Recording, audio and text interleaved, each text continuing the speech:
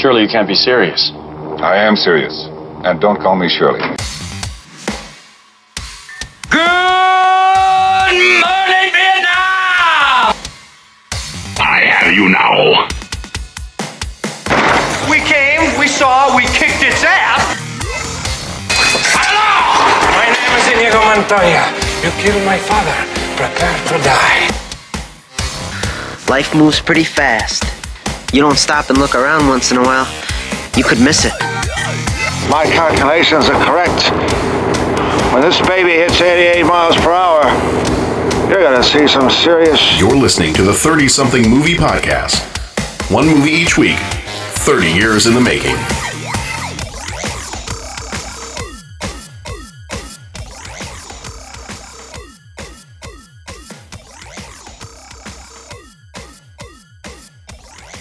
Yeah, so I'm actually going to be out for the next 2 Fridays because this Friday is Good Friday, and then the next one I am out taking a little day for myself. And that sounds good. We've got our family thing coming up, the big comic book thing that we do.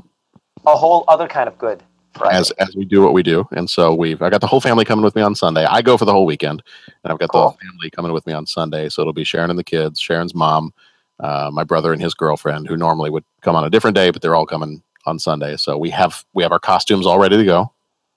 Cool. So we have, I don't know what my brother and his girlfriend are going to do because they usually dress up as something as well. They kind of go with each other. And we've kind of always gone, the last couple of years, we've gone as Star Wars characters. Right. So last year, let's see, what was it? 2 years ago, John Ezra was a Jedi. Okay. And Nora was... I want to say Nora was a Wookiee. Mm-hmm. Sharon had made like a baby Wookiee, like a little toddler Wookiee costume for us. Yes, I remember that. And I think Sharon's mom might have gone as the Emperor. Okay. She had like a coat that it was almost like a big hooded robe kind of looking thing. So a big black hooded coat. So she wore that, and I think Sharon was Princess Leia. Cool. Because her hair, she could do up the buttons and. Yeah, and good for Sharon's mom getting it. I mean, that's. Oh yeah. I mean, I don't want to assume, and maybe she's huge into comic books and all that kind of stuff. But I mean, that's cool getting into the spirit of things with that. Oh, yeah. So that's cool. She likes sci-fi stuff. She's not as much comic book fan. But the sci-fi stuff, okay. She likes sci-fi stuff. So this year, actually, the funny part of it this year is we are, for the most part, my family is still going as Star Wars. Because my Jedi outfit was expensive enough that I'm going to wear that from now until whenever. So I'm just gonna keep doing the same thing every year. I think John had a Chewbacca costume that I think he used last year, and he's going to do that one again this year. Sharon, we were at a Goodwill store, and Sharon actually found the perfect items to go together to make a Han Solo costume. Perfect. So Sharon's going to be Han, and John Ezra is going to be a much shorter Chewie. Okay. And then Nora's going to be R2-D2. Okay. She has a little winter hat that looks like R2-D2's dome, and then she's got a white and blue dress that she's going to wear. Awesome. And Sharon's mom's going to be the odd one out this time because we were at Target maybe, and okay. I was looking through like the clearance section at the Target stuff, and I found it was in with like some jogging stuff, and I found a hoodie that was it was red with black around the shoulders, and other than the hood, it looked exactly like a Next Generation Captain Picard shirt. Awesome. And she's a big Star Trek fan. Good for her. She's actually a little bit more of a Star Trek fan than a Star Wars fan. So she humored us the last couple of years by tagging along with the Star Wars people. So it's going to be kind of funny this time around. The rest of us are Star Wars, except for the one Star Trek person. Right. Okay, well, you know. And we also happened to find, and this was just total luck that we found it when we were at the Goodwill store finding some of the other costume stuff for our other costume items. John Ezra, he didn't realize it was a Star Trek thing, but he found because we were trying to find a Nerf gun that looked close enough to Han Solo's blaster without having to go online and buy a $20 or $30 Han Solo blaster. John Ezra walked up to me and said, is this one we could use? And it was a Star Trek 6 phaser. And I was like, well, that's perfect for Nana. So we're definitely getting that one. So she said she's actually going to take that and she's going to tape it to the front of her cane that she walks with. So it'll be her phaser cane. Cool. So I told her she's a senior officer now.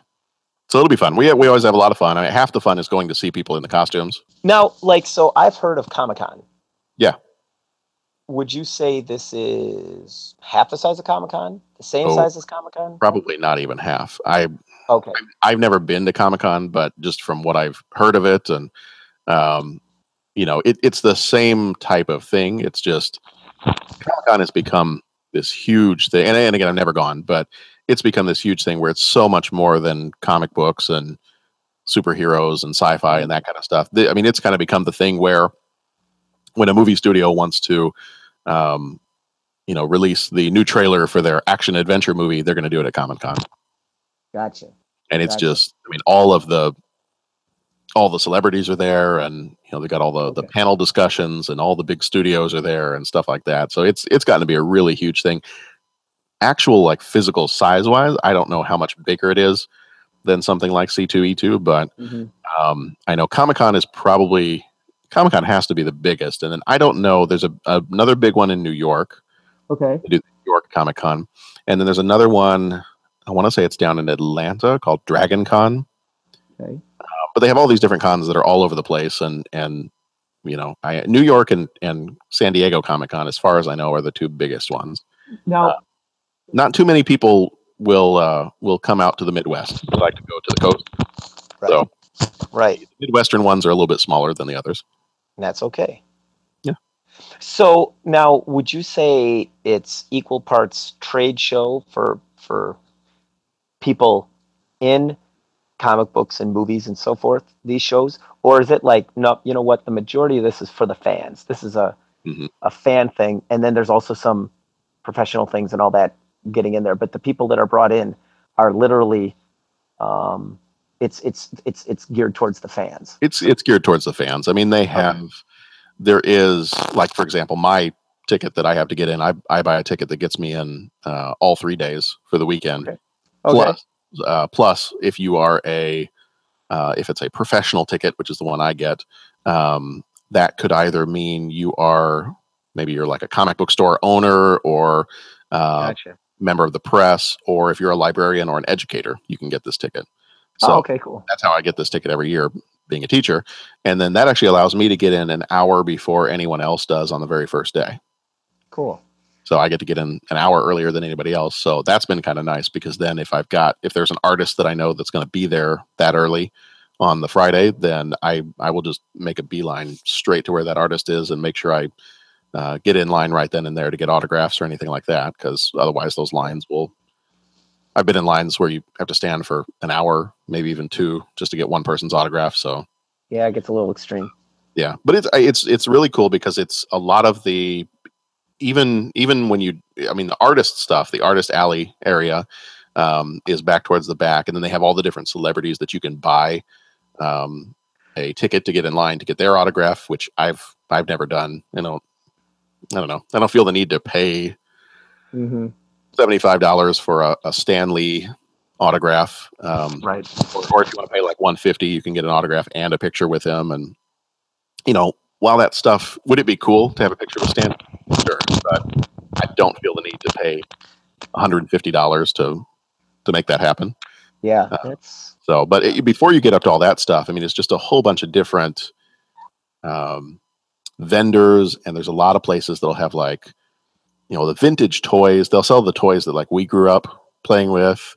Right. You remember we had that one episode, it was almost like a year ago, maybe over a year ago, where we just got on this whole tangent of talking about toys. Wasn't that the Transformer episode? I think it was a Transformer one, because we ended up talking about like the Visionaries and the Thundercats toys and the He-Man stuff and the Muscle Men and all those different things. Yeah. You'll find all of those. In fact, there was one vendor I went to, and if they hadn't been quite so much, I probably would have gotten some of the little Visionary guys, the ones that had the holograms on their chests. Right. I probably would have gotten some of those, but there was one guy that had just an entire wall of his booth that he had set up, and some of these are pretty sizable booths. An entire wall was just those. Yeah. But that's all he was selling. Or they're selling like the old Star Wars figures from the 70s and early 80s, and just all kinds of pop culture stuff and geeky things. And there's one vendor that sells flasks that look like Nintendo cartridges.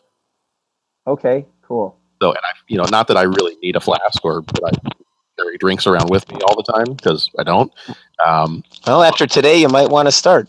After today, I might have thought about it, but there have been times where I was like, you know what, that's kind of funny.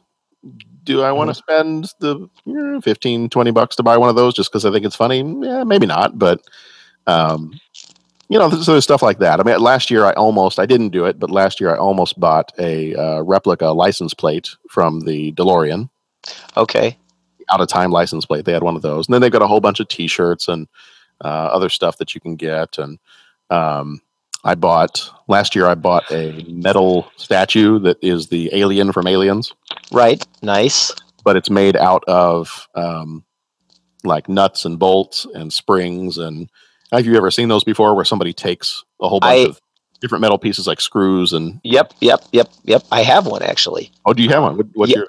Here we go. It's a trumpet player. Oh, okay. And then I have one that's there's one that's a trumpet player that's a little bit more junkyard-esque, in terms of mix matched pieces. And then I have one of a director, and that one's a little bit more. It's a little bit more. It looks. That one's, I think, kind of got bolts and like straight bars and stuff. So that one's a little bit more like pieces made for the art. They had a smaller one that was a C-3PO and R2-D2 next to each other. They had one that was RoboCop, one that was the Predator, a Terminator, all kinds of different stuff. And right. So I might get another one to complement my collection for this year. But yeah, and I go to get. I would love to go and get some sketches done. And in years past, I've tried to save up a little bit more money so I could go do that, like find my favorite artist and go get a sketch done by that artist. And finally, two of my favorite artists from when I was a kid, from the 80s and 90s, were there a couple of years ago. And I was really excited. I'm going to go straight to this guy's table. I'm going to get him to autograph one of my comics, and then I'm going to get him to do a sketch for me. Because what they'll do is, especially if it's somebody who's, a bigger name person, you go there, you get there as quick as you can. You tell them what you'd like. You pay them your cash. You pay them the money, and then they'll put you on a list. And over the course of the weekend, they might have to wait until the day is over and they go back to their hotel and then they do the drawings. They might not do them just right then and there. But, they'll take the list, and then you can come back like the next day or later that day, and they'll have your drawing for you, depending on how big of a drawing you want it to be. Right. So two of my favorite artists from the 80s and 90s were Jeff Scott Campbell did a comic called Gen 13. And Dan Jurgens was kind of a really big writer and artist. He was kind of one of the main guys that did the writing and the art for when Superman died back in the 90s. Okay. So the whole death of Superman thing and all that. And I always said, if he ever comes here, if either of those guys ever come here, then I want to get a sketch from one of those guys. So Dan Jurgens, he was there when I was able to get in for that early hour, first thing on the Friday morning. It was a couple years ago, I think. And I had saved up a little bit extra money. So I'm like, I'm going to go get a sketch from him, because I think that would just be really fun to have a sketch from my favorite artist. And I get over there, and there's already some people there that are asking him, giving him, their money and other stuff for commissions for him to draw. And I looked at his list at what his prices were. You can get like a little postcard sketch that he could probably do for you in like 5 minutes. You could get a normal, like sheet of paper size, like an 8.5 by 11 size sketch. They would even sketch stuff that's bigger. They would sketch little tiny trading card size things. And I looked at his prices, and I had anticipated, because I looked at other sketch stuff before, and I was like, you know what, if it's $60, $70, okay, if it's $60 or $70, then I'd like to get an 8.5 by 11, like a full size page. If it's like $60, $70, then I think I could swing that. If it's more than that, I don't know if it's worth it. I mean, it would be cool, but then you're getting to a point where it's like, I don't know. Yeah. So I went over there, and I'm sure I'm remembering the number wrong, but it was still much higher than what I thought it would be. I want to say it was going to be like $60 or $70 just to get like a little postcard size thing done. Okay. And just to they'll do a headshot. They'll just do a character's face, for $60 or $70. And then like for the full size that I wanted, I want to say it was like $120 or $140. Yeah, that's getting up there. And I was like, I'm not faulting the guy for charging that much because it is artwork, and he's an artist and he can sell it for whatever he wants. But like at that point, I got a little deflated at that point. I was like, that would have been really cool, but well, I do have other things I want to spend my money on, and I'm bringing my whole family here in a couple of days, so I'd like to have some money left over so they can do stuff and all that. Yeah, and you'll think $150. I mean, how many comics? Right. You could buy how many? You could buy, Oh, at that convention, I could buy easily, somewhere between 150 and 300 comics for that. Yeah. So then you've got all the comic book vendors that sell their stuff for $1, maybe 50 cents. Yeah. So yeah. No, it's cool. It's a good time, and I've had other like friends and family ask, would this be a good thing to take our kids to? And I'd say, you know what? We waited until our kids were a little bit older because it is very busy. It's very crowded, especially on the kids' day. But there's a lot of kids running around and other stuff. But I mean, it can get if you're at all claustrophobic, probably not a good thing to go to because it can get a little bit busy. But it's a lot of fun, and half the fun is just seeing other people in their costumes. I mean, people come up with some crazy and really cool costumes. I've actually been doing, so if anybody follows us on Twitter, I've been doing for the last 40 days at this point. Convenient for this time of year. I know. It was about 40 days ago, because today is day 10.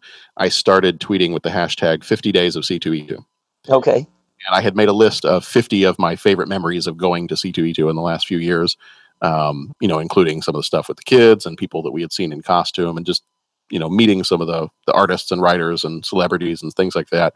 So for the last 40 days, I've been tweeting one thing every day that I enjoyed about going over the last few years. And a good portion of the things I've been tweeting have been like some of the really cool costumes that people have done. Okay. And there are some people that they just must spend ridiculous amounts of time and money on these costumes that they come up with. So I will share some of those. I mean, when I'm there, for the weekend, I'll take pictures and I'll probably put them up on Twitter and Instagram for our podcast stuff. But yeah, that'd be cool. That'd be cool. It's a lot of fun to go see. Cool. So, and they do have a lot of fun kid stuff too. They do like a lightsaber battle. I think they had like a Nerf gun war at one point.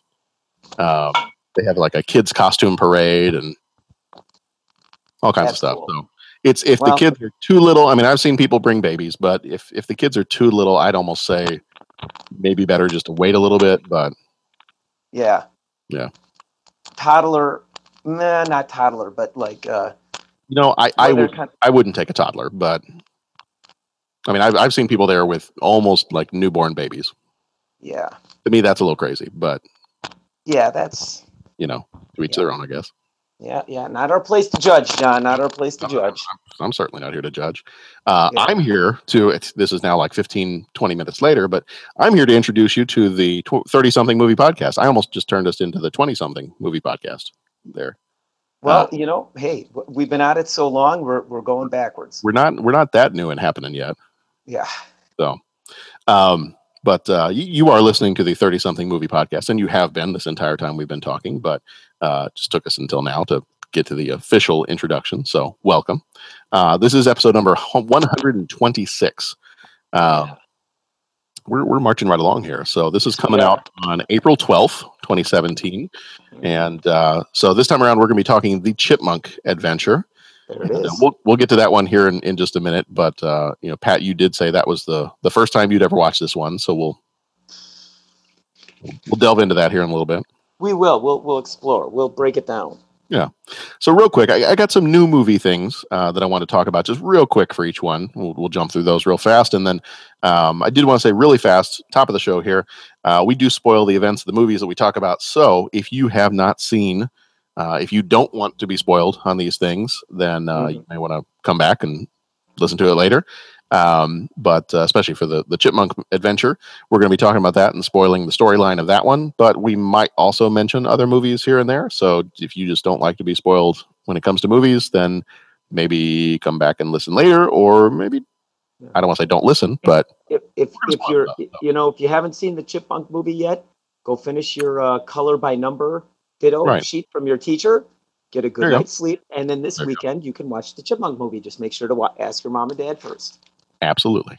Okay. Did that sound sarcastic? I didn't mean it to be sarcastic. Maybe a little bit. It was maybe a little condescending, but that's okay. It was all in jest. It's gonna be the Pee Wee Herman and the Chipmunk people are gonna beat me up now.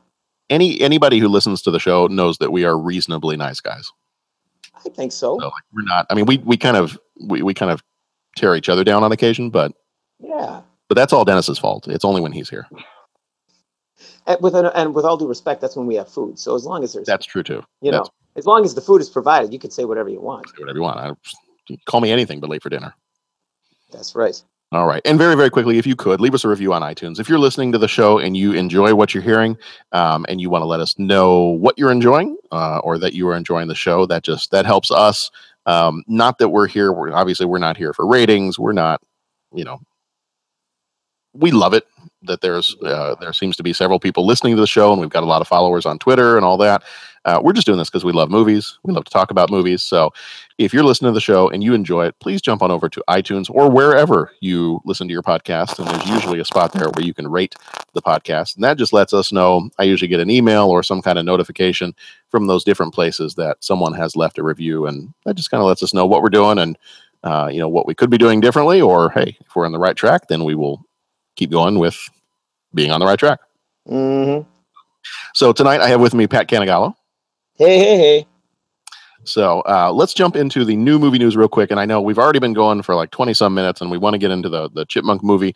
Right. So maybe we'll run through these kind of quick. But yeah, 4 things. So let me start off. I'll just start off with the first one. We'll just do like a couple minutes for each one of these, and then we'll get going with the other stuff. You do it, man. Go for it. So first one I've got here, rumors that 2019 could be kind of a busy year for us and a very, let's say like maybe a bit of an open door policy for our wallets. Yeah, more so than any of these other years, I guess. 2019 apparently could see 4 Batman-related movies come out in the same year. Jeez.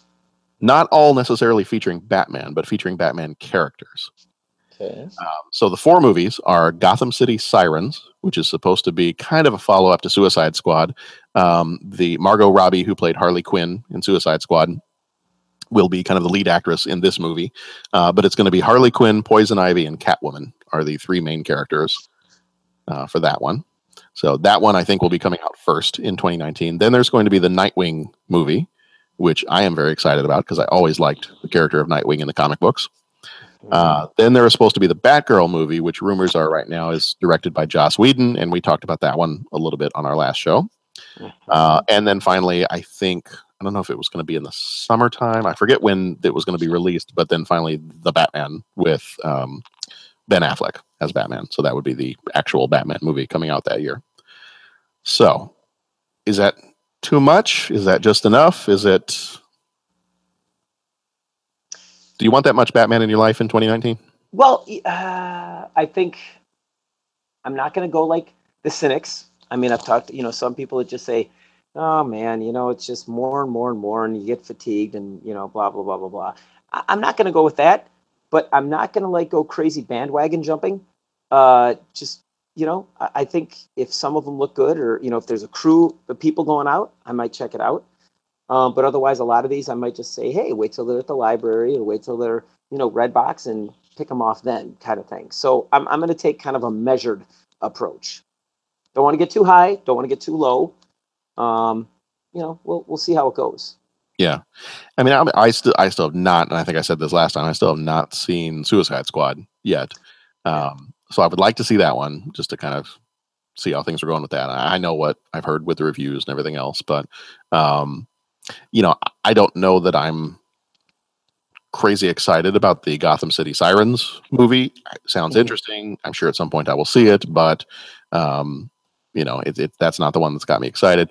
The Batgirl one to me sounds interesting again, and I would be curious to see, Joss Whedon, obviously did a very good job with Buffy the Vampire Slayer, which I kind of feel, Batgirl could have kind of a Buffy the Vampire Slayer vibe to it, especially since she's supposed to be about the same age. Right. And he did the Avengers movies as well. I'm really interested to see Ben Affleck in his own Batman movie. Right. I think what we've seen from Batman versus Superman and the Justice League trailers, I like the direction that his Batman is going in. Right.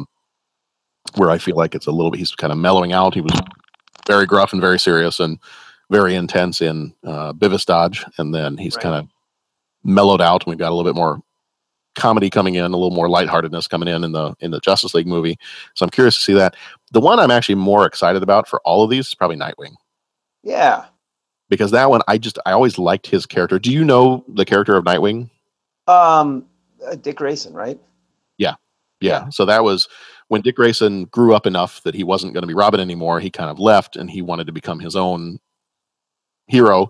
And so to kind of differentiate himself from being Robin, he switched over and came up with the name of Nightwing, and kind of had his own stuff going on. He was his own hero. And then he kind of on occasion would come back and help out Batman with, all the other stuff. But he had his own thing going on, and he was a very different, he was almost more of because he was kind of like a 20-something guy, he almost had a little bit more of a lighthearted take. He was almost like Batman with a sense of humor. Right. Okay. So, and I always kind of liked that. I mean, I've always liked Batman as a character, but in terms of somebody that, if I could jump into the comic book world and I was like, you know what, not only is this person a cool superhero, but I could actually sit down and have lunch with them and have a conversation with them. I don't think I could do that with Batman. I could do that with Nightwing. Right. So to me, he was always a little bit more of an interesting character. Cool. So yeah, I'm good with that one, but I'm going to go see all these, but yeah, I'm not going to prejudge. And I think I get excited because this is bringing things from my childhood that I remember either seeing as a cartoon. I never read a ton of comics, but comics that buddies would lend me. I saw them as a cartoon or animated or the comic, blah, blah, blah, blah, blah. We're seeing it live action, and it's pretty cool seeing that brought to life. That being said, I mean, I can't say that I'm definitely going to hit each one opening night at the full, right. You know what I'm saying? It's just, I'm taking a measured approach, and, as long as they're still entertaining, I'll probably still check them out in some way, shape, or form. So, yeah. Oh, definitely. All right. Well, second thing I got here, there was a statement made by, and you and I kind of already talked about this one a little bit, and we kind of both had the exact same reaction. I wish we could have recorded that reaction. I know. That would have been, we need a YouTube channel is what we need to do. Yeah, I know. Statement was made by Bob Iger that in the new Han Solo movie, we will find out how he met Chewie, which makes total sense. Probably how he found himself in ownership of the Millennium Falcon, and we'll find out what Han's real last name is.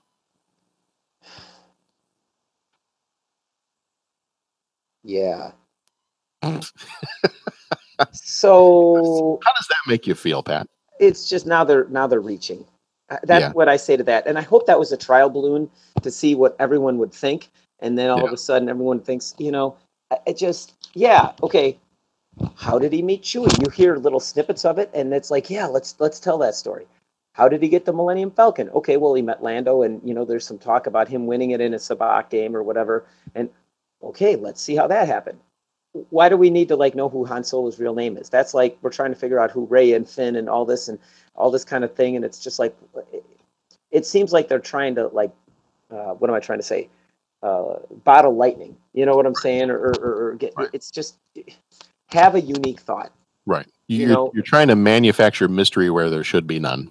Yes. Just tell a good, and I'm going to just, I'm talking too long on the quick thing, but it seems like that was the problem with a lot of the DC movies like Bivis Dodge. They're trying to manufacture something where there really isn't. Just tell a good movie. Make a good movie. Yeah. That's why Wonder Woman looks cool. It looks like it's just going to be a really cool movie.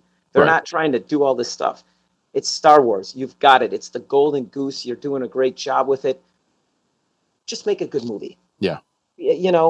Just make a good movie. Well, and I feel like you're already going to have people. I don't have a problem with the new Han Solo movie, and especially like some of the pictures I've seen and some of the people they've cast for parts in that movie. I don't have a problem with this movie at all. I think the directors are going to do a good job with it. It's the same guys that directed the Lego movie. So there's going to be some comedy in there. It's going to be funny. Maybe more so than other Star Wars movies. I'm sure it'll probably have a slightly different feel to it than the other Star Wars movies, which I'm totally fine with. But I feel like there's going to be other people out there who are saying, okay, first of all, it's not Harrison Ford. And why are you doing a young Han Solo movie anyway? And this guy doesn't look like Harrison Ford. And then I feel like for those people, and again, you can't please everybody, and you shouldn't necessarily try to please everybody. But I kind of feel like you're going to have some of those people that they're already going to be going into this movie saying, that's hashtag not my Han Solo. Okay. And, make Corellia great again.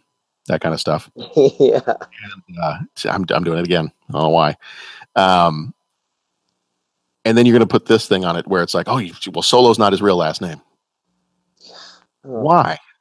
And I try not to be the kind of person that has these, knee-jerk reactions to, a story comes out. So I immediately, must blast my opinion all over the internet in the first 5 minutes the story comes out, or else I've lost my chance. I don't feel like I'm that kind of a person. So right. You're not the president. You don't get to do. I'm sorry. Did I say that? No, did you say that? That's okay. I can totally not edit that in post, so it's okay. Okay. But I just don't see a need for it. And if they do something, if this works out in such a way that it's just amazing, and yes, that totally makes sense as to why he has a different name, then fine. Okay, I'm a little uneasy about it right now. I don't like it right now, but I'm willing to be. I think you and I have said the same thing before with other situations. I'm willing to be proven wrong, and I'm totally fine with that. I don't see it right now. Yeah. So I'm hoping they do prove me wrong, and I'm hoping that in some way, and maybe it's not even a big deal. Maybe it's like some little tiny moment in the movie, like they did something with the comic books. Maybe about a year ago or so, they introduced a character, and these are the comics that Marvel is doing that are supposed to take place in between Star Wars and Empire Strikes Back.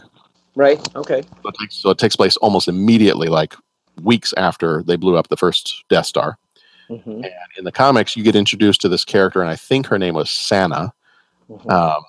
And the first time you meet her, she reveals, like right at the very end of the issue, she reveals that she's Han Solo's wife. Yeah. And you're like, what? Oh, okay. Cool. Hold on a minute. Yeah. No.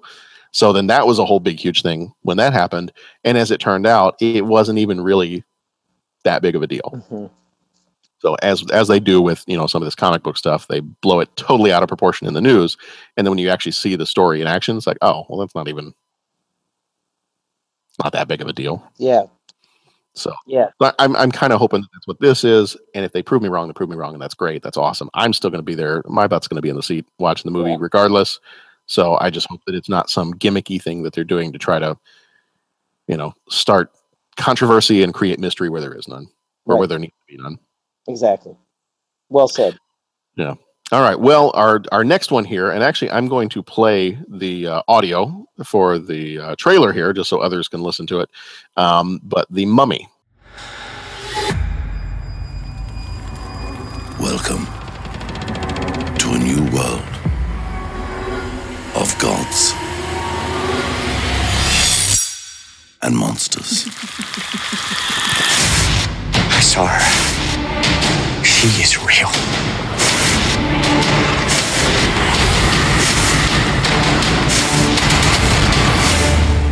Please meet Princess Amunet.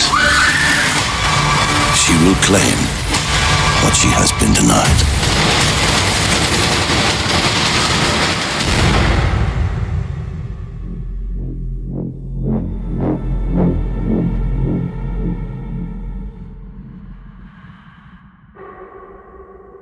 Okay, so with the Mummy, this is the kind of the attempt to reboot the Universal Monster Movies franchise. Okay. Back in the day with like the Creature from the Black Lagoon, the Wolfman, the Mummy, the Invisible Man, Frankenstein, Dracula, all those Universal monster movies. And those were some of my favorite movies as a kid. I loved watching all those old movies. At some point, I would like to go find, and actually I looked a little while ago, couldn't find one that I really liked, but I would like to go find like a box set of like the DVD Blu-rays of all those monster movies, just so I have them and I can watch them at some point. Oh yeah. which then of course they all led into like the Abbott and Costello Meet Frankenstein and all those other really good old monster movies that are out there.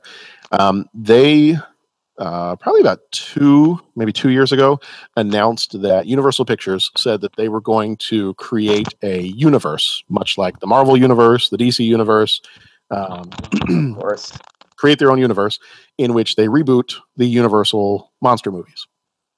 Okay. And I think if I read right somewhere, the people in charge of this are going to be Alex Kurtzman, who has been writing and producing the newest Star Trek movies. Okay. And the other writer, I think, I have his name written down right here, if I can find it, Chris Morgan, who did the writing for the last 7 Fast and the Furious movies. Okay. So we've got some decent writers and producers on this, and The Mummy is going to be the first one. And they just came out maybe like a week or 2 ago with the first trailer for The Mummy, starring Tom Cruise. Okay. Yeah, it's kind of like a reboot, a reimagining of the original The Mummy story. And then supposedly, over the course of the next few years, they are going to bring out Wolfman, The Invisible Man, Bride of Frankenstein, a Van Helsing movie, and A Creature from the Black Lagoon, and probably some others as well. All right. Oh, there you go. So that's kind of the plan going forward. I remember when I first heard about this, all I thought was, no. Nope. I love those old movies. They're just going to mess them up. They're going to be, it's going to be like the Mummy Returns. I hated the Mummy Returns. I love the Mummy, that one with Brendan Fraser, but did not like Mummy Returns. And it was kind of like, I don't really think this is going to turn out well. But now that I'm thinking about it, I'm thinking, you know what? It's not going to, we've said this on the podcast before, it's not going to tarnish the old ones. Nope. So what do I care? I can go back and rewatch those old ones. They're not going to, unless they're, headed by George Lucas, they're not going to go back and change stuff from the old ones. So I can go back and rewatch those anytime I want. So now I've kind of come to the conclusion that I'm okay with this, and I'm willing to go see these. I'm willing to give these a chance. I don't think that they will have the same effect on me that those old monster movies did that I loved growing up as a kid. But again, like with the Han Solo thing, I'm willing to have them prove me wrong. Yeah. So the Mummy one, it looks interesting. It's it's a little bit of a different take than the original one, and it looks pretty interesting. But we'll just we'll see how it goes from there. So I don't know. Did you watch those monster movies growing up, or? I did. I mean, I saw the Brendan Fraser monster movies, but are you talking like older? Oh, I'm talking like the originals, like the old black and whites with. Yes. Okay. Bela Lugosi and Lon Chaney and. Yeah. Okay, so funny. I never watched that much. My parents were never into them, so I never caught that much. But our school library had a whole series of books on each one on the monsters from the different monster movies. Okay. And they even got into like, there was a series on like Godzilla, Mothra, Mechagodzilla, so I remember checking those things out and just reading about each one of the monsters and all that kind of stuff. So I feel like I know of them, but I've never seen the movies. So, I get to see them and that's cool. Yeah. So I'm kind of looking forward to those now. At first I was feeling a little uneasy about it, but it could be. What? Yeah. And you know what, John, I'm going to just jump right out and say something about this. And we're unsure of these movies and all this kind of stuff. And I think, and I mean, I don't like to talk about age difference between us and all that kind of stuff, but I'll tell you, I realized it was a couple years ago that no one really cares about me anymore. Okay, now here's what I mean. I care. I realize that, but let me. I care. Let me explain my thought. What if he cares about anyone or anything? I care. No, but here's my thought. I like motorcycles. And every time I'm reading in these magazines and reading about, all this kind of stuff, they're always talking about motorcycles, and they're trying to get people that are between the ages of like 18 and 32 or 33. That's what they care about. Yeah. I'm like, okay. And then car racing. I watch a lot of car racing and bike racing and all that. And they're always talking about oh man, we're really trying to hook in the 18 to like 34-year-olds. Mm-hmm. Okay, that's what we want to do to make this sport. We are no longer the target demographic. Exactly. And I told that to my dad the other day. I said, not the other day, it was a couple of years ago. It was right when I was like turning 35, 36. And I said, Dad, it just occurred to me. They don't care about us anymore, do they? And he kind of laughed. And then when I explained the thought, he says, yeah, that's kind of true. Because they already know we're hooked. And so it's kind of like, I kind of feel the same way about these movies that, where we sometimes, I'm like, dude, what are you doing? What? As long as they get enough people in the seats that, a $10 million movie makes $15 million. Well, they made $5 million, and obviously the numbers aren't right. Then they succeeded. And as long as they can get that target demographic that gets in there and pays, then it's golden. And so I think that with some of these movies, I just kind of think like, I just don't think I'm the target demographic. And they just aren't caring that I remember the old one, and they're, you know what I'm saying? They don't care. They're not. But you know what? They will fill out racks. They placate you with the occasional motorcycle chase, and yeah, like The Matrix is going to be all done on motorcycles, like we were talking about the other weekend, and so that's why they're doing that just to get me in the theater. Right. Oh. All right. Well, our last one is, and this one, my day was so busy today that I did not get a chance to, barely have lunch and breathe and all those things that humans do. And then you, being the good friend that you are, stopped by my office this afternoon when I just happened to be in there. And that was fun for me. This was fun for me because I'm usually the last guy to find out. Oh, yeah. Do you remember the whole Rogue I'm usually One? telling you about stuff. You remember the whole Rogue One drama where I was just excited and all it was a movie poster? Right. Okay, so continue. I'm sorry. Pat, that's just the poster. I don't care. Well, then watch this. This is really going to blow your mind. I'm sorry. I'm derailing it. Go ahead. Continue with your narration. Let me introduce you to moving pictures. So you came into my office today and you said, have you seen the new Thor Ragnarok trailer? And I was not even thinking. I knew that at some point this week, because it was the week of Star Wars Celebration in Orlando, that the Last Jedi trailer is most likely coming out sometime this week. So in terms of like movie stuff, other than thinking about, hey, we're doing a podcast on the Chipmunk Adventure and Star Wars trailers coming out sometime soon, I really wasn't thinking about anything else coming out. And so when you came in and you said, hey, Thor Ragnarok trailer came out today, I'm like, really? Mm-hmm.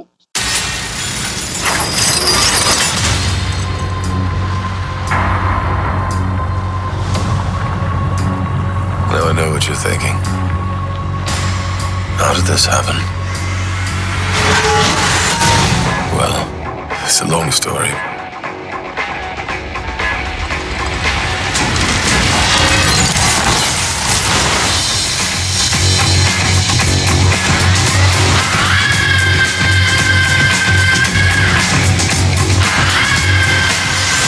Asgard is dead.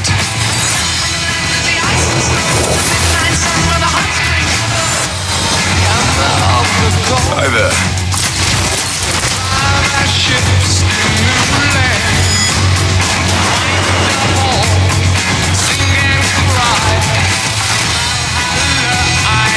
What have you brought today? Tell me.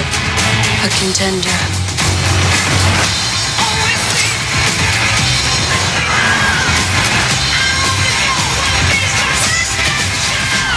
It's main event time.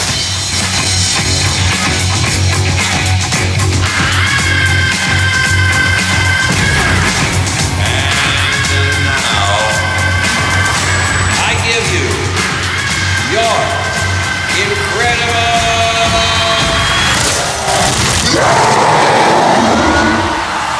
Yes! We know each other. He's a friend from work. Oh, come on.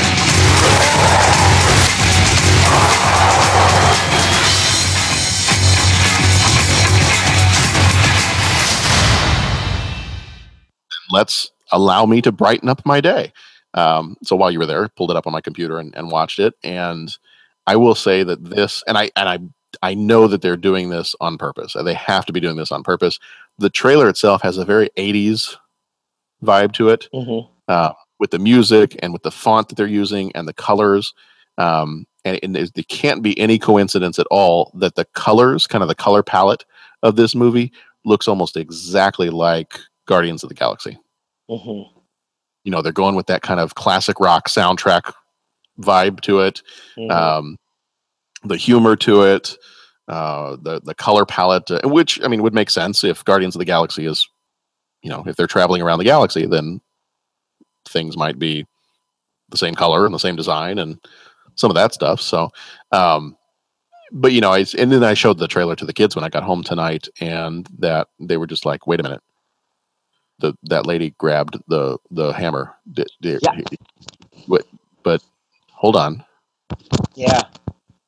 And I was like, yeah, remember, guys, that he's the only one supposed to be able to hold on to that thing. And then she shatters the whole thing. And they're like, what? Yeah. Yep. It's like Cypher in The Matrix. Bet you didn't see that one coming, right. Did you? Right. Which then, you know, that part of the trailer is great anyway, because it sets up the whole thing of, wow, this is going to be, you know, the hammer's gone and all this other stuff is happening and Asgard looks to be destroyed and everything else. But the best part of the trailer is when Thor is captured and he's dropped into that arena. And I totally should have known this was coming because I know the comic book stories and I know, and I've heard some of the rumors about what this movie is going to feature in it. And I knew that it was going to feature Thor teaming up with one of the other Avengers and having it be almost like not like a buddy cop movie, but kind of like a galactic buddy cop kind of movie. Mm-hmm. And when he gets there in the arena, at the moment I saw that, I think I even looked at you. I was like, I know what's coming. and then they announce it, the Incredible, and then he smashes through the door, Hulk, and just the look on his face when he just goes, yes, we know each other. He's a friend from work. That line is hilarious. Well, and see, that's the one that makes me think that this is going to have a very much a Guardians of the Galaxy kind of vibe to it. Okay. Is that it's, and some of that other humor that has been in the Avengers movies that is just, when they've done it right, to me, it's like that kind of stuff. It's like, these could be guys that are just, these are like normal people. It's not a crazy, and I'm turning it into like a Marvel DC thing. And just to reiterate, as I have many times before, I am a bigger DC fan than I am Marvel fan, but I think Marvel is balancing their characters and their stories better than DC is in terms of the humor and in terms of these being likable characters and stuff like that. But that line just made the entire trailer. Yes. And then they charge each other. It's like, God, kidding me. Yes, John. So, yes. So I'm pumped up to see this one now. Yes. Cool. All right. Well, we should probably get on into the Chipmunk movie. Yes, we can. Can I throw 2 new movie things in? And I mean, this doesn't even discussion. Okay. One, I heard the other day that Daniel Craig has signed on or agreed to do one more Bond movie. Okay. I thought I heard something about that too. Yeah. Supposedly he was doing some stage thing with Barbara Broccoli, however you say that name. And I think it's Broccoli. And he just said he really enjoys working with her or working for her. And so he was up for doing another Bond. Okay. So I don't know. I haven't fact checked it. So that's cool. And then the other thing, I just want to say, you know, recognize the passing of Don Rickles a couple of days ago. Well, probably almost a week ago now. No. Yeah, almost about a week. Yeah, it's been almost a week. Yeah. And just what a wonderfully funny and entertaining man. And I mean, obviously, I know he was more stand-up comedian and all that, but the first time I came in contact with him was watching the movie Run Silent, Run Deep, which he had a role in. Okay. And so I think it was Run Silent, Run Deep. Burt Lancaster, Clark Gable, and I think he was in it too. It was either that or Torpedo. It was an old World War II submarine movie. I think it was Run Silent, Run Deep. Anyways, you know, obviously he was 90 and he lived a full life and all that, so on and so forth. But you see these guys that just helped shape, and were so, you know, shape movies and shape comedy and shape, you know, these big facets of art and entertainment and all that. And you know, with their passing, that's, you know, kind of a sad day and a chance just to remember all the wonderful things that they brought all of us, because you know, just it's pretty cool when you see someone that is given and done that much, and is that big of a name and so forth. Absolutely. If anybody wants to see a good example of Don Rickles doing what he did best, he was an insult artist. Oh, and yes. if you want to see him doing what he does, I went on the day that I found out he had died. I went onto YouTube and I found a couple of different clips of when he had been on Johnny Carson's show. Oh gosh, yeah. So if you're not as familiar with him, go onto YouTube and search up Don Rickles, Johnny Carson, and I'm sure you'll probably find one of the same ones that I found. And it's just nonstop. Yes.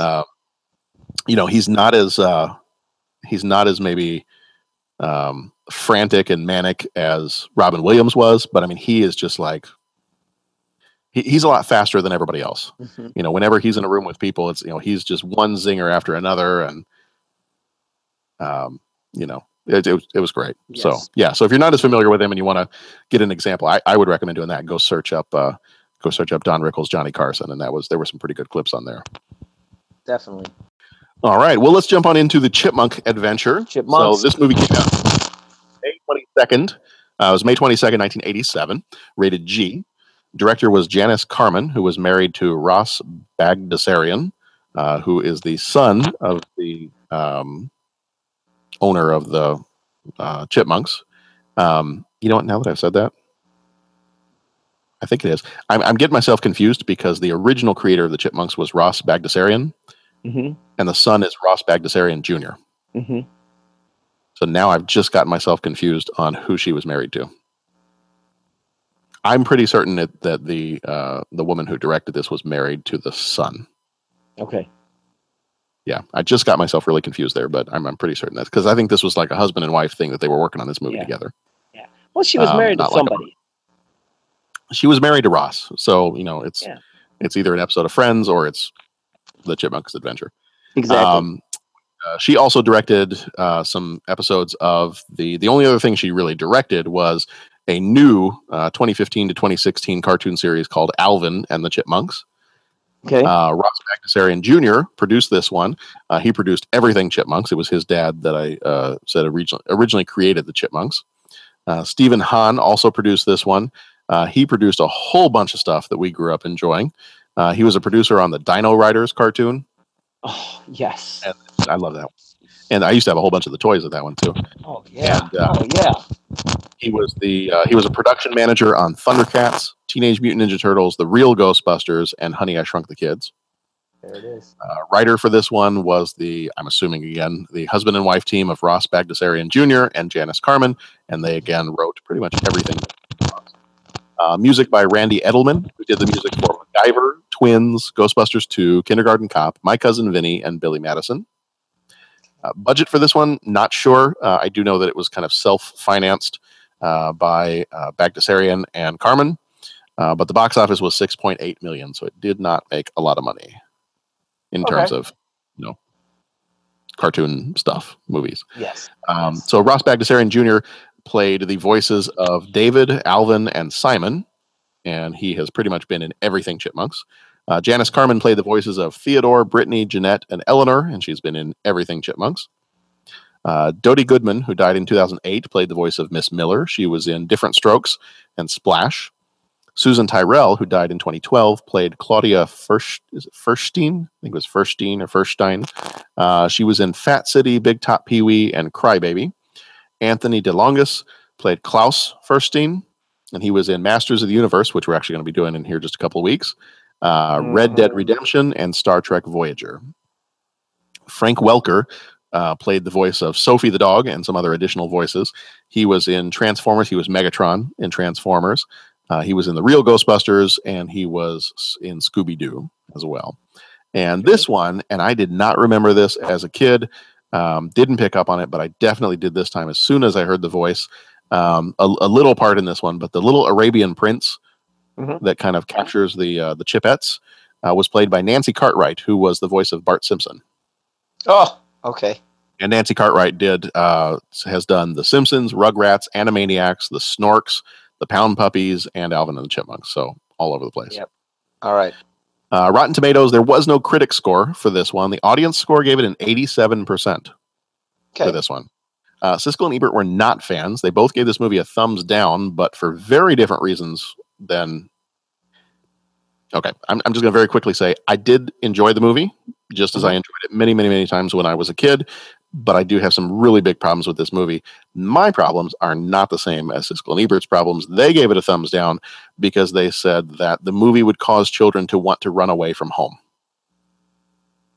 They also said the plot is bad and the Chipmunks' voices are too squeaky and high-pitched. Which to me, if you're going to criticize it and say that the Chipmunks' voices are too squeaky and high-pitched, that's like going to see Star Trek or Star Wars and saying, you know what, there was just too much space. Mm-hmm. That's kind of what the Chipmunks are known for. Right. And again, I understand you're a movie critic, so you probably have to go, watch and critique movies that you have no interest in seeing, but because it's your job, you have to go do it. But I mean, give it a fair shake, at least take into consideration. Right. This is a Chipmunks movie. So there's going to be squeaky voices.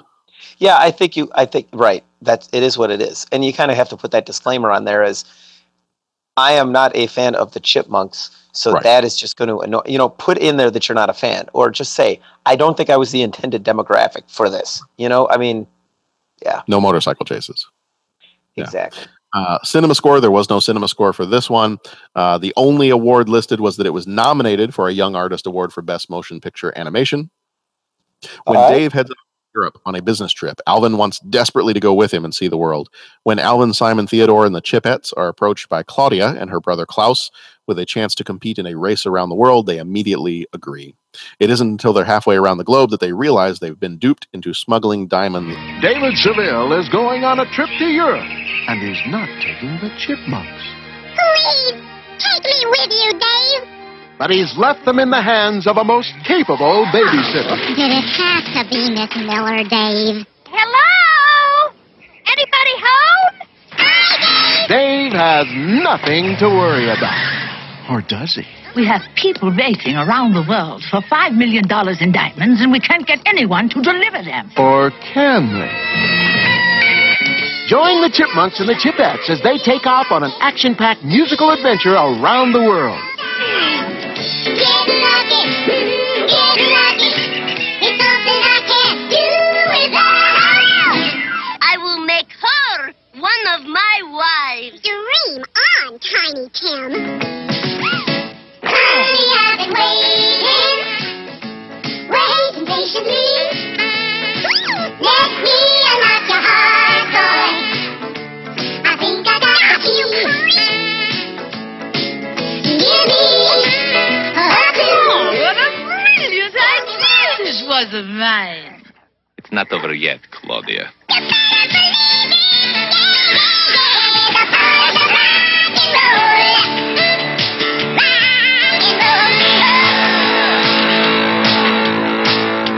You've got to see the Chipmunk Adventure. I'm really great. Alvin!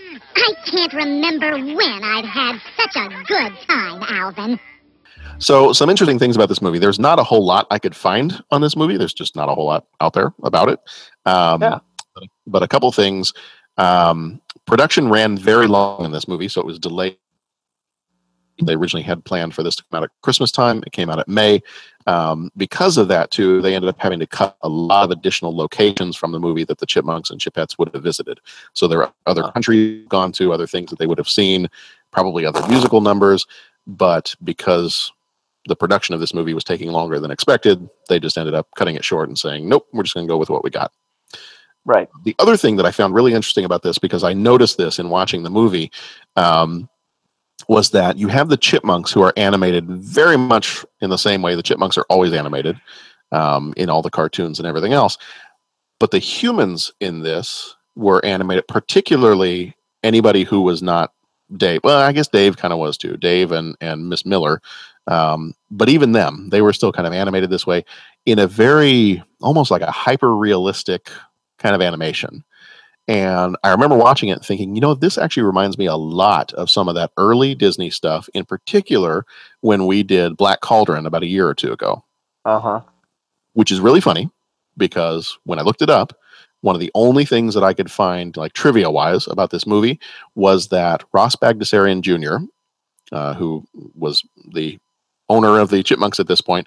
When they made this movie, it was right after when Disney's Black Cauldron bombed. And so the animators that Disney fired when that all happened, and Disney was like, yeah, okay, nope, we're going to clean house, get all these guys out.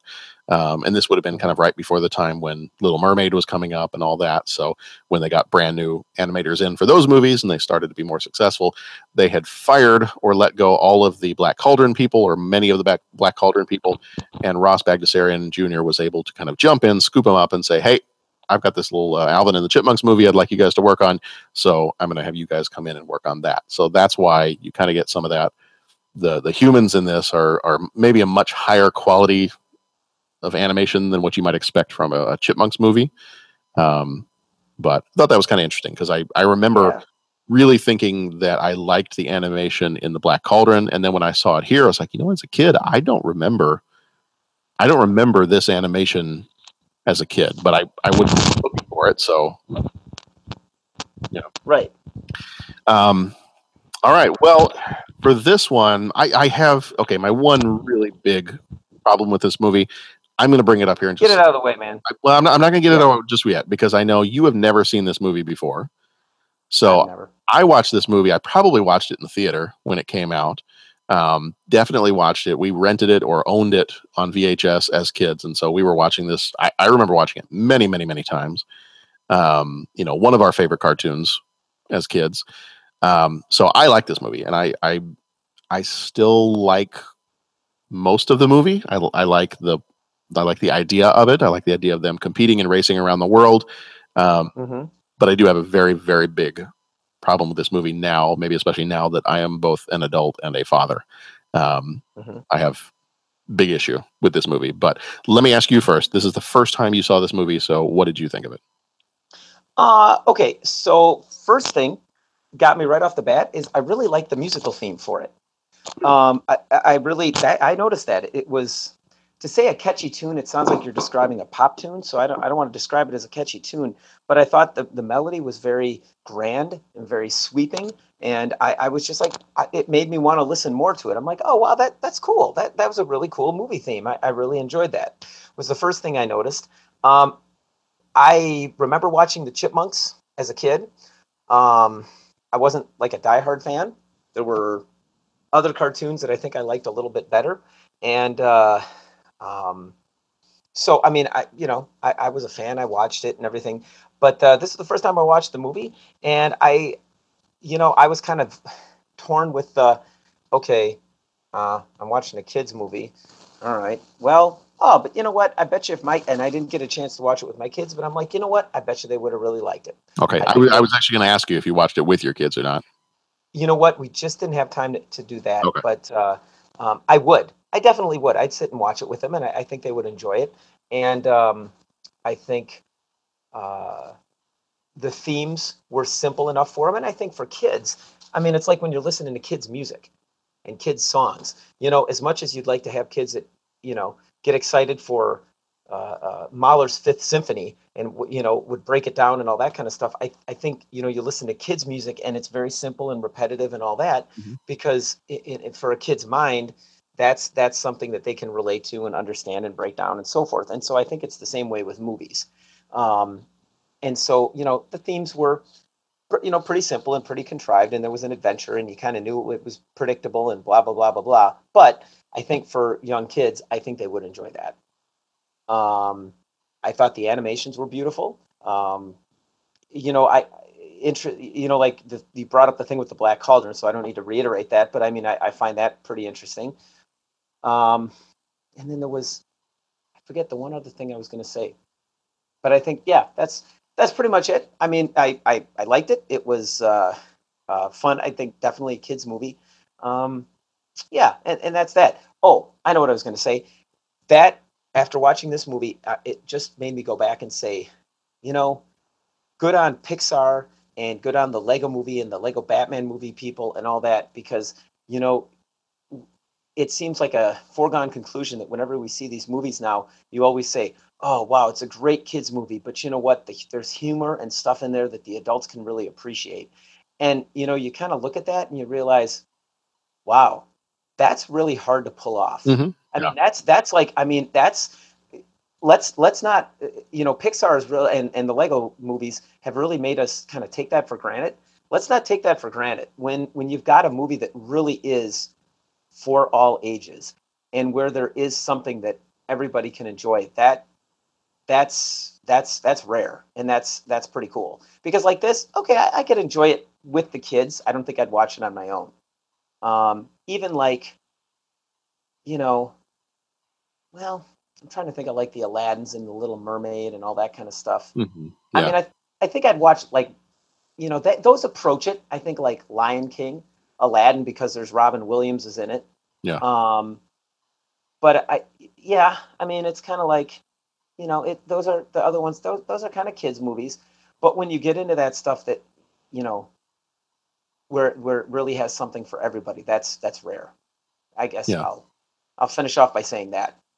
Yeah. Was there anything in particular that you didn't like about the movie?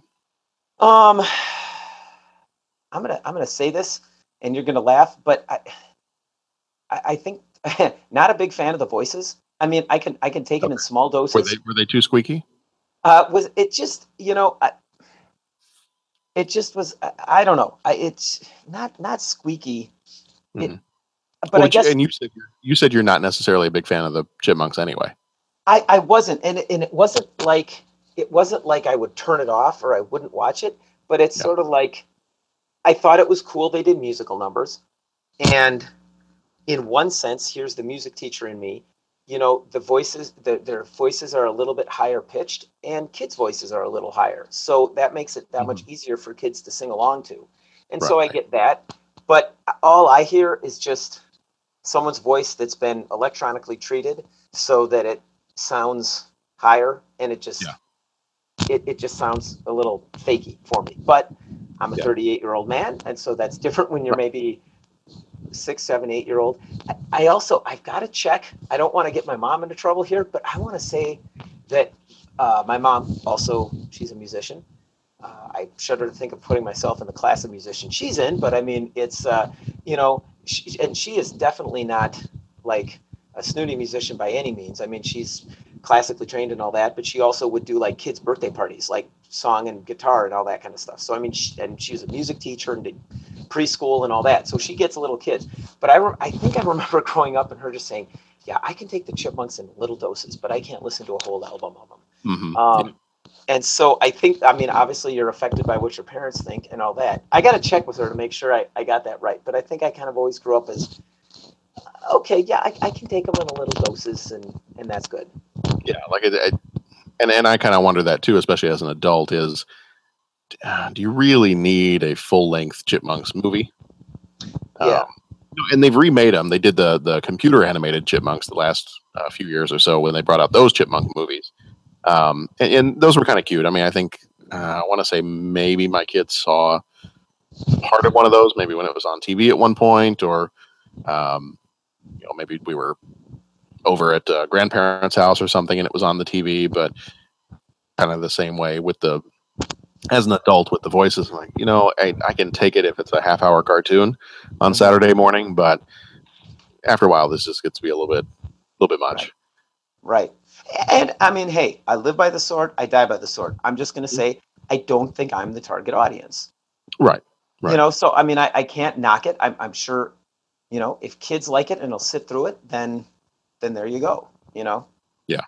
Well, and I thought what was kind of interesting about this movie was how adult the situation was. Like, there could have been any number of ways that we could have got these kids into like this, race around the globe in these hot air balloons and picking up these dolls and this other stuff. And I just thought it was kind of interesting. And again, as a kid, I didn't pick up on the fact that this was a very adult situation, but they're smuggling these diamonds and they're trading the diamonds for the cat, and didn't necessarily pick up on the whole thing that this investigator was Interpol coming after them, and that there was this whole network of criminals around the world that somehow had set up these dolls in a matter of hours, and this whole convoluted plot to get all these things. There's got to be an easier way to smuggle diamonds, is all I'm saying. Right. But even that aside, some of that cartoon plot stuff where you're like, okay, I can let it slide because it's a cartoon. It just, some of those situations struck me as particularly adult. This time around watching the movie as an adult. All right, I think I gotta jump right into it. I did watch this. I gotta go for it. Did watch this with the kids because I thought, this is one that I loved as a kid, and I gotta watch this for the podcast so we can talk about it. And whenever there's a kids movie, I always have the kids watch it, so they've watched like An American Tail and the Transformers movie and Princess Bride and all of these other movies they've watched with us, as long as it's one that's appropriate for a 9-year-old and a 6-year-old. And we watched this one just a few days ago, and as I'm watching it, I'm sitting there and I'm having this very different reaction than the last time I saw this. And again, the last time I saw this, I was probably 10 years old, maybe 11 years old, but it's been 20 some years, 25 years probably since I've seen this movie. And here I am, I'm sitting here watching this with Sharon and the kids, and I am now a father who has a 6-year-old daughter. And a 6-year-old daughter who, likes to, take dance classes and do all this other stuff. She likes music, she likes dance, and I'm watching on the screen as these Chipettes, as the girls, are doing these musical numbers and these dances, and they're ending up in situations where their clothes are either torn and tattered, or they're wearing skimpy, revealing outfits, and they're supposed to be like 8 to 10 years old. And I don't know, that just hit me. And again, I'm not saying that as like, oh, you should never have cartoon characters wear, skimpy outfits. And that's not even really it. It's not me trying to be a prude and saying, oh, this is questionable, shame on you. It was more of a, why was some of that necessary? Yeah. Like you can still do the dances, you can still do the songs, but why do I need to see a little peek of their underwear? If this was live action and you had, 10-year-old kids, 10-year-old girls that were on screen, and you had a scene where, they were left shipwrecked or something and their clothes were kind of torn and their hair was messed up. I think they would be very intentional not to show any like 10-year-old girl underwear on the screen. You kind of feel like a dirty old man sitting there, and it's just like, they have these dance routines. They have these dance routines where, as they're dancing around, their skirts fly up a little bit, and you're seeing their underwear. And I just kept thinking, I'm like, I liked this movie as a kid. It's a fun and entertaining movie for my kids, but at the same time, I don't know. I mean, I don't necessarily want my 6-year-old daughter to watch that and come away trying to emulate that. And not that she's analyzing the movie as much as I am, but at the same time, it is going into her brain, and it's there at least a little bit. Go into the whole song of when they get captured by the Arabian prince and they have to charm the snakes. Yes. And as a kid, I never knew that song. I never knew what the phrase "get lucky" meant. Yeah. And so, the whole dancing around in skimpy outfits, with snakes slithering all around them and singing a song about getting lucky with someone, I didn't pick up on that as a kid. Right. So when that one came up, I was like, whoa, wait a minute. I remember this scene. I don't remember the lyrics to the song. And now that I'm hearing the lyrics to the song, that's a little off. Yeah. There's something a little wrong about that. You're like the kid at the end of Honey, I Shrunk the Kid. Oh, I get it. French class. The whole joke, right. The whole time it finally dawns on him. Like you're watching this and then all. It only took a quarter of a century for me to figure it out, but yeah. So I don't know. I mean, that as much as I like this movie as a kid, and as much as I want to say that I like this movie now as an adult, if they took that aspect of it out, I'd be totally fine with it. Right. I think it's a fun, entertaining little movie. If you like the Chipmunks, it's a fun movie. But I don't know. I almost think, and normally I wouldn't say this, I almost think that part of it, the sexualizing of the Chipettes, I think it might ruin this movie for me. Yeah. And they do. And I looked at it again. I looked at it and I was like, okay, well, I don't want to be one-sided on this. Did they do the same with the boys? And they did have in the scene with the, very racist South American tribe that captures them. Yeah. That was also in and of itself a bit of a problem, maybe. Yeah. And not even maybe, it was a bit of a problem. But, that one, they were like in these little loincloths. And I was like, okay, that's kind of similar, but it's not like they're, it's not like they're in these loincloths, like, thrusting their hips around or doing anything like that. Whereas in the girls, they're in these tiny little outfits and they're dancing provocatively. And, I'm looking at this going, I don't want to sound like a prude, but at the same time, I don't think I like this. Yeah. Yeah. So I don't know. I actually put a poll out on Twitter to ask people if I was crazy or not. I was like, do you think that they were being too sexual? What did I say? I said, does the Chipmunk Adventure make the Chipettes too sexy? And the options I gave were that people could vote on were yes, it's creepy, no, it's a cartoon, and what's a Chipette? Mm-hmm. So the responses I got 20% said what's a Chipette, so maybe they didn't see the movie. Okay. I got 40% said yes, it's creepy, and 40% said no, it's a cartoon. Okay. So kind of straight down the middle. Yeah. But I don't know. As much as I like this as a kid, as much as I like the different songs, the other songs are a lot of fun. The My Mother song where they've got the little penguin, it's a very sweet song. The Girls and Boys of Rock and Roll, that was always a fun one where they're kind of facing off against each other and doing that. Getting to see the different locations around the world, whether they're stereotypical or not. That stuff was always kind of fun to me. I always thought that was kind of cool. But I don't know. I think the way that the Chipettes were handled in terms of their clothing maybe ruins this for the movie for me now, 25 years later. Right. So I don't know. Yeah. It's definitely a little bit like, whoa, okay. When you kind of look at that, and it wasn't shocking to me. It wasn't ruining the movie for me, but I did notice it. It was like, yeah, that was okay. We're seeing a little bit of cleavage there. We're seeing just a little bit of okay. Yeah, why is this? And this is their age and kind of thing. So yeah, I don't know. That was that's questionable. And I think, there's some people, I don't care, whatever. And, that's fine. But, you don't need to do that. Right. Well, and I wasn't expecting it. I had seen this movie many, many times growing up.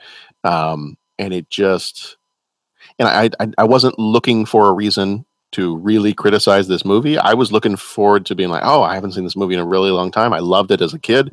Can't wait to show my kids this. And then throughout the entire thing, I just had this really kind of uneasy feeling of,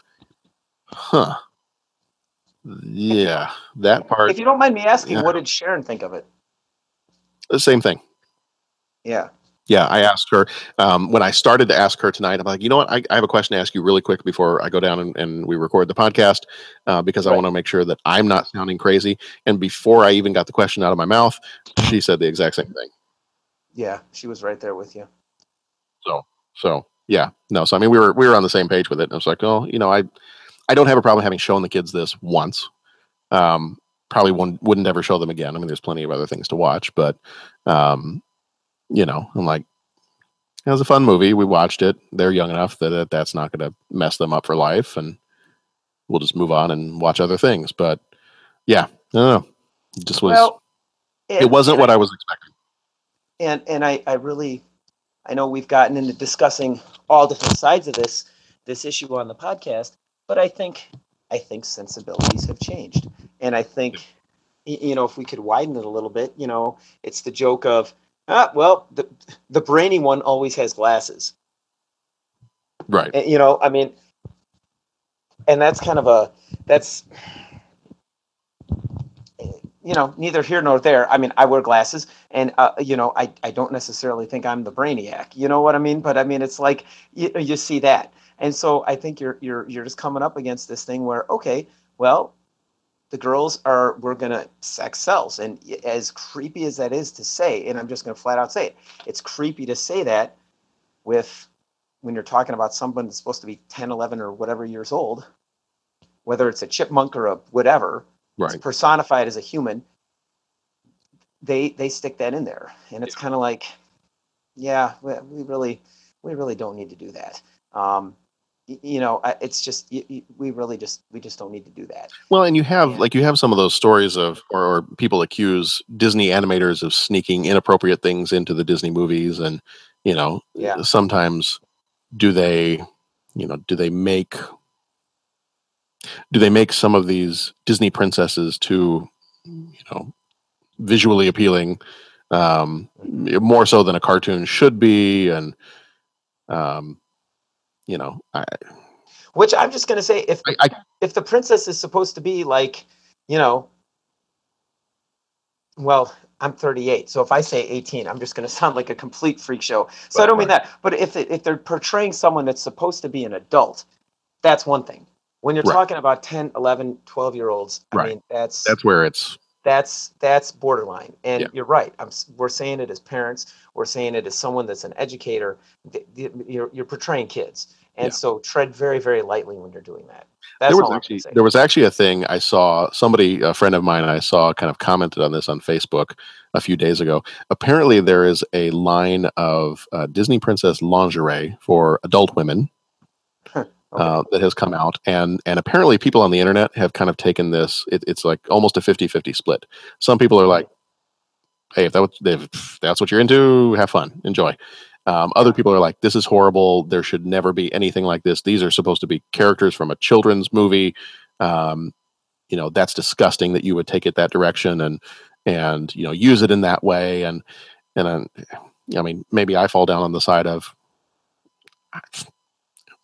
is this for adults? Then okay, whatever. Yeah, it's not my business what goes on in someone's bedroom.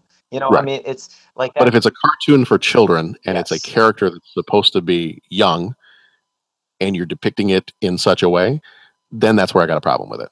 Right. And I mean, okay, go to a bar on Halloween, and what are you going to see? I mean, every costume is Chipmunks has become the family unfriendly podcast all of a sudden.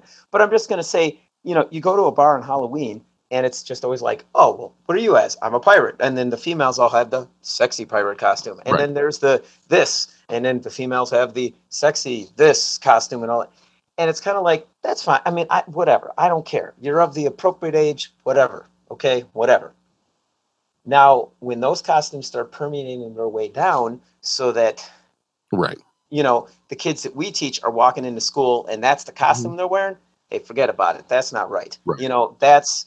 And I don't think it's because part of it could be because we're now obviously not the target demographic, but we're also fathers and we're adults and we also happen to be teachers. So I don't know if that makes us more sensitive to this kind of thing than if we weren't teachers and weren't fathers and all that. But I mean, you have a young daughter, I have a young daughter, and it's kind of... that came to mind when it wouldn't have come to mind before, that would maybe be something that would bother me and not want to show them. And it gets into this thing where, some people can become dismissive of this, but it gets into that thing where, it's the same reason that adult content is adult content. Because when you're younger, you see that and, it might be, oh, well, that just must be the norm. That must just be what's expected. That must just be, so you start putting that stuff in a kid's show, and now all of a sudden it's all the girls, that's what girls should do, or that's what girls should wear, and that's and it becomes implied. Now someone can just say, oh, well, you're a prude, that's not how it works, and Well, no, that is how it works. I mean, usually, when you see those images enough, then you become to think that, okay, well, that's okay. I mean, I got to be straight up. I mean, that's the same way on the other side of the spectrum. My mom wasn't too keen on us watching Tom and Jerry, because Tom and Jerry were always smacking each other with things and going after each other with things, and it was violence. And my mom just said, you don't need to be watching that stuff. you know. And I mean, we'd question her, and good luck questioning Mom. I mean, when she says that's what goes, but it's the same thing. Now, there wasn't blood and gore and guts and all that kind of stuff, but it was still, you see that enough, and then you kind of think, well, that's okay. And I think we just have to be very careful with those images. Right. So. All right. Well, do we have any final thoughts on the Chipmunk Adventure? I just want to say that Laura, as the X-23, didn't need to resort to that kind of stuff to be the toughest girl character that I've ever seen on the screen anywhere, any place, anytime. That is also true. I'm just saying, she didn't need to do it, so they don't need to do it. No. So be like Laura. I just want to say, final thoughts. That was a cool video game. I wish they made that video game. I remember that as a kid. I remember thinking like, man, I wish this video game was real because that's awesome with the hot air balloons and it looks like a jukebox and it's Yeah, it looks like seriously like that and the video game from the last Starfighter should be like right next to each other, and that would probably account for my that would suck up my salary bump. Let's just say that. I mean, I would play and I would throw in the video game from Superman 3. Yes. Okay. Yeah. Good call. Yeah. No, I remember that as a kid. I remember thinking, oh man, that's a really cool game with the hot air balloons and they're racing each other side by side, and I would totally play that game if it existed. And I remember thinking that as a kid. Yeah. And the concept of this movie, I thought it was cool. Going to various parts of the world and showing them in an ethnically unsensitive manner.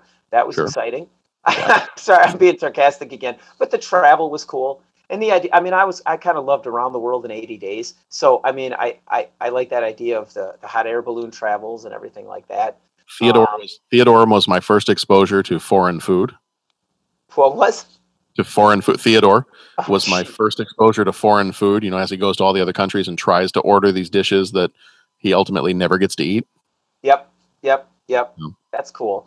First time I think I ever heard couscous. There it is, man. And now that stuff's like a health statement. It's all over the place, yeah. So there's couscous in my fridge right now. So there it is. But yeah. All thanks to Theodore. It was cool. The penguins were cute. I like how they all pelted them with snowballs. Mm-hmm. That part was good. Yeah, the kids love that. Yeah, it was a fun movie. It was a fun movie, Alrighty. Well, that's going to do it for the Chipmunk Adventure for us. We've made it all the way around the world. The Chipmunk Adventure here. So if you want to get in touch with us, there are several ways you can do that. 30. So all of these are 30 podcast. If you want to email us, we're at 30podcast@gmail.com. Our website is 30podcast.com. That has all the different ways to get in touch with us. On Twitter, we are at 30podcast. Which we are very much on our way to getting 500 followers. Oh, geez, it has gone nuts. We are over. I think the last time I looked, we were at like 457, and I want to say that was it like a week or two ago we were at 350 or something like that. So, that's cool, so it's growing. It's growing. We're also on Facebook, facebook.com/30podcast. We're on Instagram. You can listen to us from Stitcher, the Satchel Player, Google Play Podcast, iTunes. You can listen to us directly on the podcast website at 30podcast.com. So any of those ways you want to get a hold of us. We also have a voicemail line. So if you want to call into the show and have your comments featured on the show, we'll respond to them. The voicemail line is 872-35-MOVIE. That's 872-356-6843, and we will respond to those. Our next episode coming up next week is going to be Planes, Trains, and Automobiles. We are in our Good Journey month, in which people are going on adventures and these cross-country, cross-world adventures. So next time is Planes, Trains, and Automobiles. And then finally at the end of the month, we finish up with Masters of the Universe. And one thing I forgot to say, the brother of the two diamond smugglers. Yes. The brother Klaus. Yes. Yeah, so I mentioned that he was in Masters of the Universe. The guy who did the voice for Klaus was Blade from Masters of the Universe. Oh, okay. There you go. Yeah, so he was also in Star Trek Voyager, but I forgot what character he played. He was in, like a handful of episodes as an alien in Star Trek Voyager. But when I saw that, I was like, that guy's face looks really familiar. And then I saw he was in Masters of the Universe, so I went to go look it up, and he was Blade. from the Masters of the Universe movie. Cool. So that's the one we are finishing the month with. So if you are wanting to get ahead, again, next week we're doing Planes, Trains, Automobiles, and then finally we're finishing off the month of April with Masters of the Universe. We have a whole bunch of other movies coming up. We will post the schedule of those movies on our website. But one other thing that we're doing, and if you'd like to start sending us in some feedback right now, for those who don't know, this is the 40th anniversary coming up in May, 40th anniversary of the original Star Wars. In May, we are going to be doing. We're gonna temporarily transform into the 40-something movie podcast, and in May we're going to be doing a very special episode in which we go back and take a look at the original Star Wars. So Star Wars Episode 4. Going back to take a look at that one. So if you want to send us some feedback in for that one's coming up towards the end of May. So feel free to start sending in some stuff now, and we can wait. Yeah. We're recording that at the end of May. Yeah, sometime. Oh, but I was going to go into Tashi Station and pick up some power converters. You can waste time with your friends when your chores are done. Oh, that's going to be fun. You got to understand, I need you here, Pat. It's only one more season. Just isn't fair. That's what you said when Biggs and Tank left. That's going to be fun. 40 years, holy buckets. I know. So that one, that's going to be another one where we're probably going to have like a 2-hour show because we're going to quote the whole thing and then. Yeah. Okay. Well, that's going to do it for us tonight. So in the meantime, be excellent to each other. Go watch some good movies. We'll see you all back here next week for Planes, Trains, and Automobiles. Bye now.